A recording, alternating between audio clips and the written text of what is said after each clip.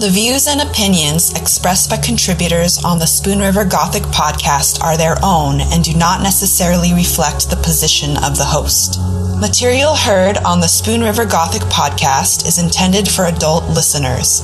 This podcast deals with mature topics that may not be suitable for all listeners. Listener discretion is advised. This is Spoon River Gothic, narrative of a double homicide.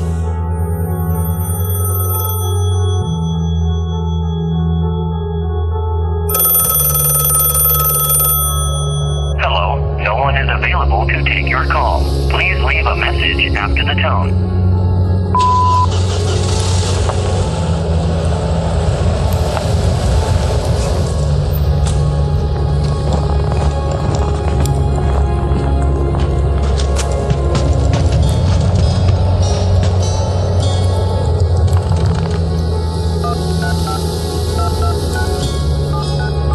What's the emergency? 5 seconds.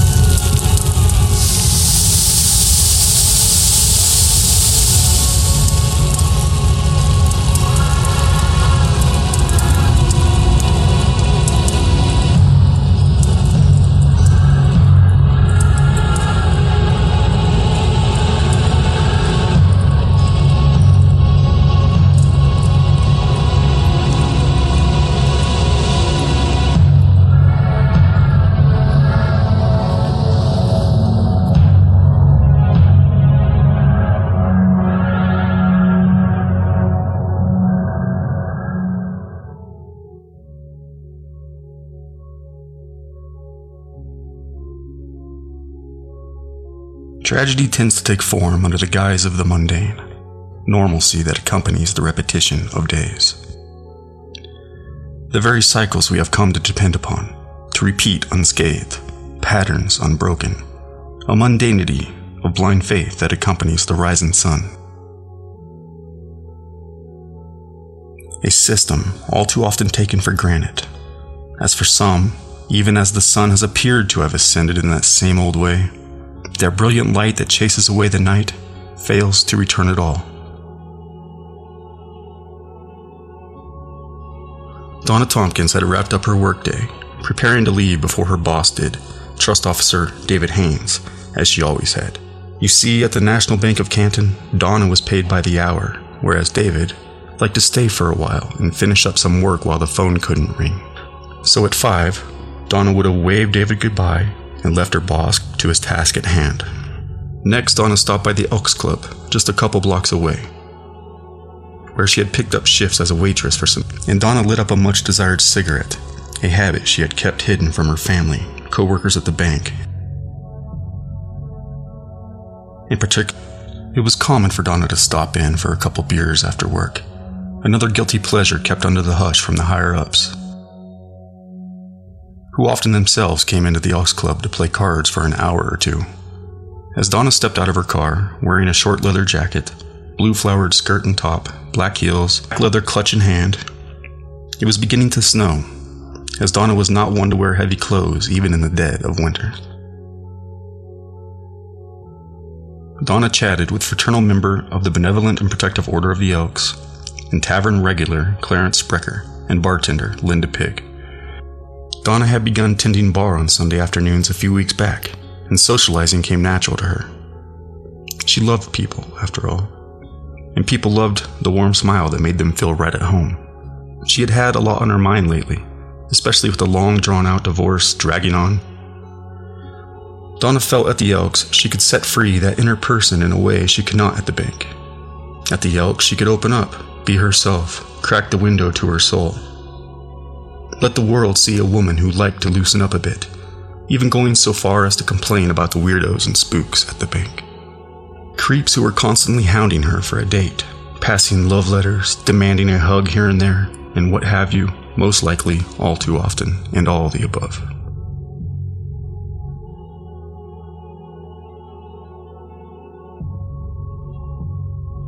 But these confessions of love did not only come Donna's way at the bank, but also at the Elks. It turns out Donna's part-time boss, Terry Haynes, whom she had dated for a couple months, and whom had offered her the job at the club, had given her such a letter just a few days back. Donna even showed Linda the evidence of how Terry was pleading with her to take him back. But ever since the two broke up after a heated argument and discovering Terry was deep into drugs, Donna was more than a bit afraid of Terry, and was quoted as saying she was scared to death of him and even avoided him. You see, Donna had also heard that Terry had beaten his ex-wife severely and spent time in rehab, and after the relationship ended between Terry and Donna, it was said that Terry had been bad-mouthing her behind her back, and he was certainly keeping track of her, driving by her house at odd hours, and even going so far as to call her at her current boyfriend's house, whispering over the phone the likes of, "I know where you are. I've been waiting for you, and you'll realize how much you love me. God will tell you you belong to me." The last time Terry called Donna, the previous Saturday, Terry had said his ex was going back with her boyfriend, and that he still loved Donna. And rumors were swirling around the Elks that Terry had become a real problem, as he was thought to be stealing hundreds of dollars from the club. Donna by now had grown to not trust a word Terry said, and knew he was lying. After all, she had just seen Terry and his ex-wife together, and she knew they were back to living together. And as much as Terry begged, Donna was done, and she told him as much, with as much finesse as she could muster, knowing he had tried to kill himself only a couple weeks prior, running a hose from the tailpipe of his car to his house.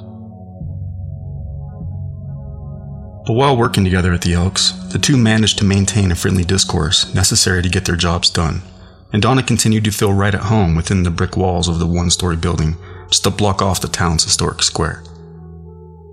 Donna opened up to Linda about her ongoing divorce from her husband, John. She was also afraid of him, seeing that he had one of the worst tempers she had ever seen, demanding she was not going to live like that. Donna had gone to Connecticut to visit her family over Christmas and planned to stay for 2 weeks. She had been looking forward to the trip, seeing her family and her beloved father, but Donna told Linda that John had called her and essentially made her come back early. Something to do with taxes and the divorce. And Donna went on to complain to Linda that John messed it all up and that he was refusing to pay child support. Donna whispered a secret in Linda's ear. She'd been sneaking her pay into a personal account she had opened. One she had opened separate from hers and John's, just in case of emergency. But tell no one, she said. God forbid John finds out. And picking up those extra shifts on Sunday, tending bar in the afternoons, it had helped a lot. And seeing they were on the weekend, bingo usually over by 5, and everyone out of the club by 7, the extra work shouldn't have interfered with her regular shifts at the bank. Even after all the patrons left and the doors were locked, Donna would pull up to the bar and have a drink with the others. She would still make it home early enough to get some rest before returning to the otherwise button-up establishment early Monday morning. But you see, that was the problem, according to the higher-ups who caught wind that Donna had been bartending at the Elks. It was simply not a good idea, they said. It might interfere with her work performance. But still, mostly, it might tarnish a pristine image the pillar of the community had long cultivated in the otherwise conservative town of Canton, Illinois. As Donna leaned on the bar, taking a puff on her cigarette, she momentarily took a load off as she exhaled top button, finally free. But when Linda offered Donna another Miller Lite, saying it was on the house, "It's on me," Donna told her, "No thanks. I'm in a hurry. I have something to do. I have somewhere to be."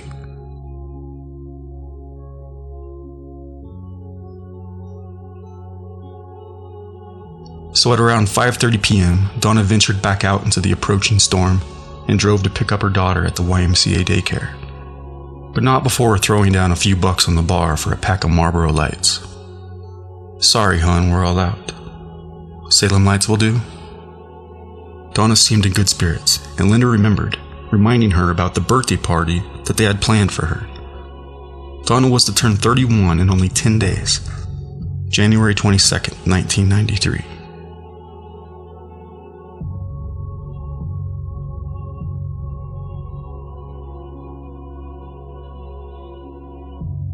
Picking up her 3-year-old Justine at daycare, Donna had a quick chat with Sally Gregory, who mentioned that Justine had been quite temperamental lately, and overly tired as she tried to smooth down the hair on the child's head that stubbornly stood upright, even in the gathering breeze. And Donna strapped Justine into her car seat. She'd make an appointment, she said, see what the matter might be, and the two headed home before the temperature dropped. The two had recently moved into the 1-bedroom apartment at 365 South 1st Avenue, a 2-story Victorian snuggled behind a brick walkway and a set of rusty tracks that divided the quaint neighborhood to the north and the industrial spread of old brick warehouses to the south. A block to the east, the sprawling abandoned century-old International Harvester factory, world-renowned for its steel plows. And during the War of Nations, military hardware, more recently, refrigerators. To the west, the flatness began to gently rise and fall like deep ocean waves as Victorians reposed into the rolling terrain of the Spoon River Valley. But here, back on South 1st Avenue, the road ran flat and straight, north to south, south to north, right through the heart of town.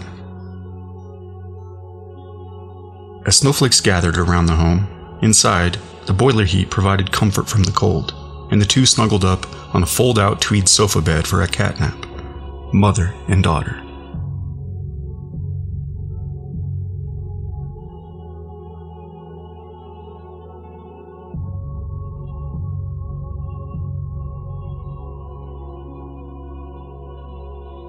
The two woke around 7:30 p.m., and Donna ran Justine a bath. And just as the young one would have been splashing about with the rubber duckling, the phone rang. It was John. He had stepped away from a football game to give his daughter a call. She's in the bath, Donna told him. Call back in a bit. Donna washed Justine's hair with bubbles and suds, drained the tub, wrapped the shivering child up in a towel, and again snuggled her in bed, only this time in Justine's own, in the apartment's only bedroom. Justine was far off in the land of dreams when the phone rang at 9. John was calling from his parents' house, next door, saving money on the long-distance call. And Donna felt sure there were other reasons John was calling, and prepared herself for the conversation, making herself a stiff drink, Canadian mist and schnapps, and a dash of cider. Yet another guilty pleasure, one hidden from her husband and soon-to-be ex. If the two could just manage to get to the bottom line, agree on the terms, and finally sign those papers. After all, Donna's lawyer had long prepared them. Donna was more than ready to embark on a new life. But as eager as Donna was to lift anchor and set sail, John was more hesitant. He was landlocked in a trap of hope that their marriage might just work. In fact, he felt a sensation that since Donna had returned from Connecticut, she had seemed more upbeat and may have even wanted to get back together. But nonetheless, he brought up his concerns, as he always did. John felt that Justine looked too thin when he had seen her the previous weekend, and the tape to her Teddy Rumpskin was missing. Then the conversation quickly shifted to a concern Donna felt was most important to John, and that was money. John was concerned by the foreseen impact the divorce might have on the family farm. And it was not only John who was concerned, but his brother and father as well. Lately, John had been under a lot of pressure because he had recently been told by his father that he was henceforth going to be left out of the family business. Why, one might ask? Well, for one, John had an ugly temper.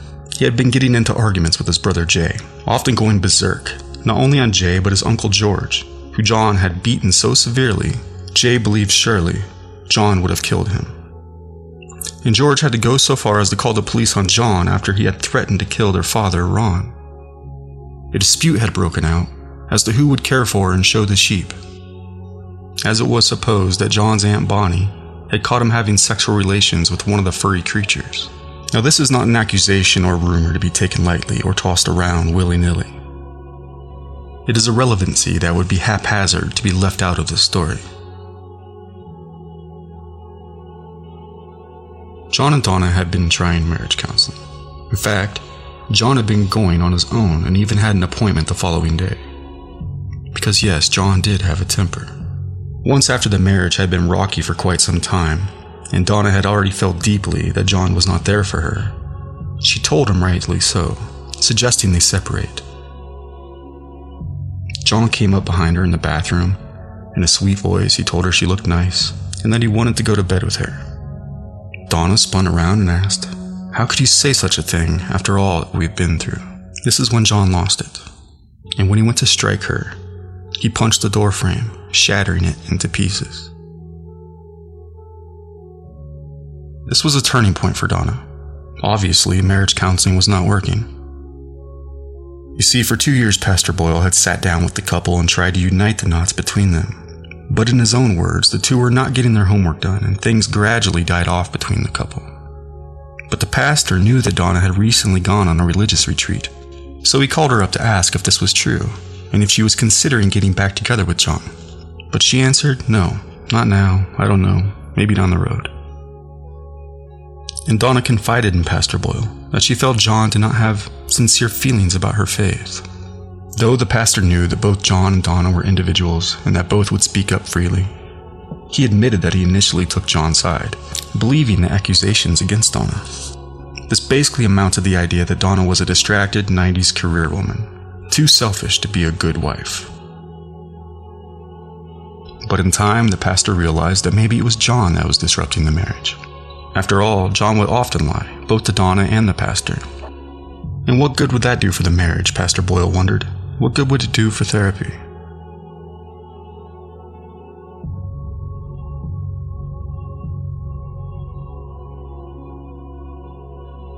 But the pastor couldn't help believing that John was particularly untruthful about the farm and the finances. And soon Ron Tompkins called over the pastor to the house for some counsel, as he had decided the best decision was for John to leave the farm. And later, John told the pastor about his fear he might have to go to work as a hired hand, and he was not entirely certain he would be happy with that. Once again, the pastor called Donna up on the phone and asked if there was any truth to this accusation about the sheep. Donna said that John was upset with the pastor, as John had suggested to Donna in a rage that the pastor himself had, and this would be the last time that Pastor Boyle ever spoke with Donna Tompkins alive.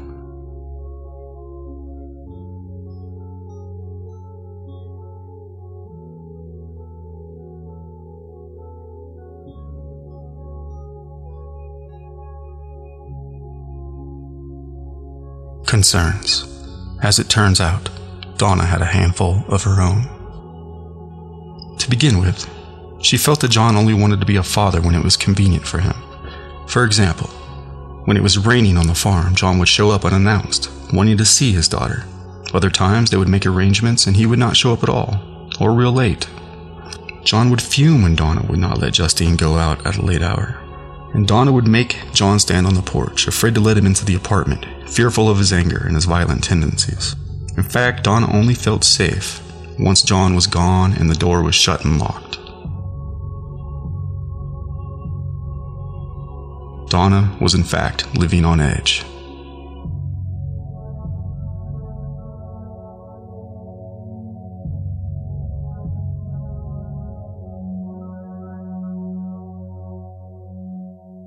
A few weeks prior, John had returned Justine home late one night when she was already exhausted and too sleepy to walk. But John not only insisted she walk, he made her carry the Christmas presents as well, even threatening to take them all back unless she gave him a smooch on the cheek. Donna's grievances with John snowballed. Amongst the growing frustration, Donna felt she was growing weary of John's constant demands for a romantic date. Donna was tired. She was tired of that edge, tired of the threats. John was always saying, "You will always be my wife." She was tired of worrying about how this toxic dynamic was affecting Justine. And John had gotten into the habit of picking Justine up at the babysitter without giving Donna notice. Donna had even begun to refuse to tell John who was babysitting Justine and where. She had grown so weary and paranoid with good cause that one afternoon she took off work to take Justine to the park, and instructed coworkers at the bank to inform John in case he stopped by or called, as he had grown accustomed to do, unannounced, that she was busy in the bathroom and to hang up on him or send him away. Another concern? The $10,000 note John had coerced Donna into signing for a new hog confinement building on the farm. Donna felt so overwhelmed and burdened. She signed away without any legal guidance under the pressure of John's temper. Was this whole farm business all a mess? Or was it just Donna? Or is it just me? She had done this without ever having seen any records or financial figures to look at. And it was not until after the fact that she had to subpoena them by court order. And there was the stress from lawyer fees, not only her own, which were stacking up, but those imposed upon John every time he would call, every time he would harass her late at night, even in the early morning hours. Donna's attorney would in turn write John a letter insisting his behavior ceased, all while sending John a bill in the mail. And Donna feared how angry John might get. And then there was the life insurance policy.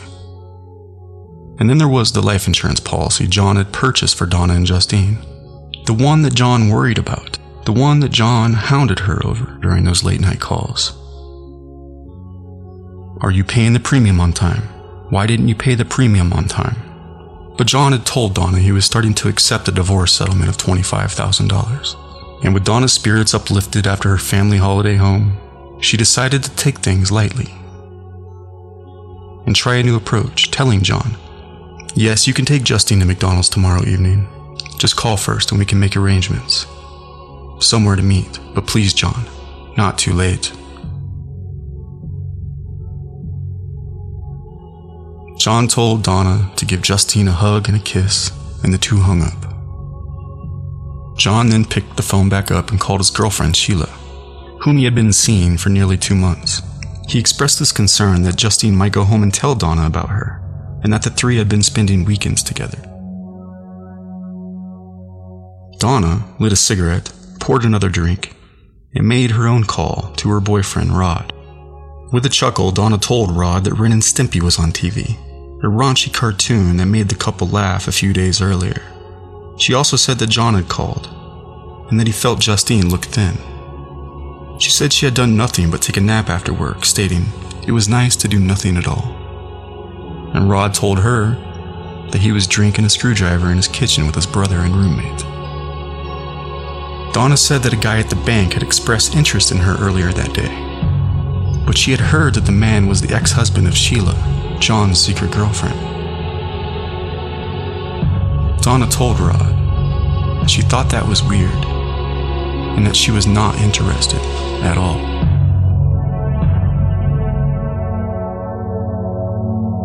I'm Corey Zimmerman, and this is Spoon River Gothic.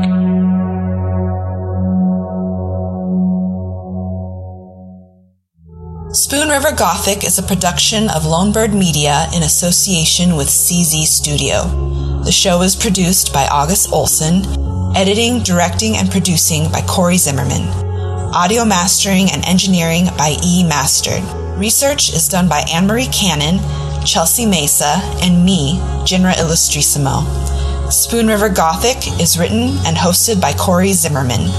You can follow the show at czstudio.works and read the blog at spoonrivergothic.com. Show some love by leaving us a rating or review on Spotify, iHeartRadio, Apple Podcasts, or wherever you get your podcasts.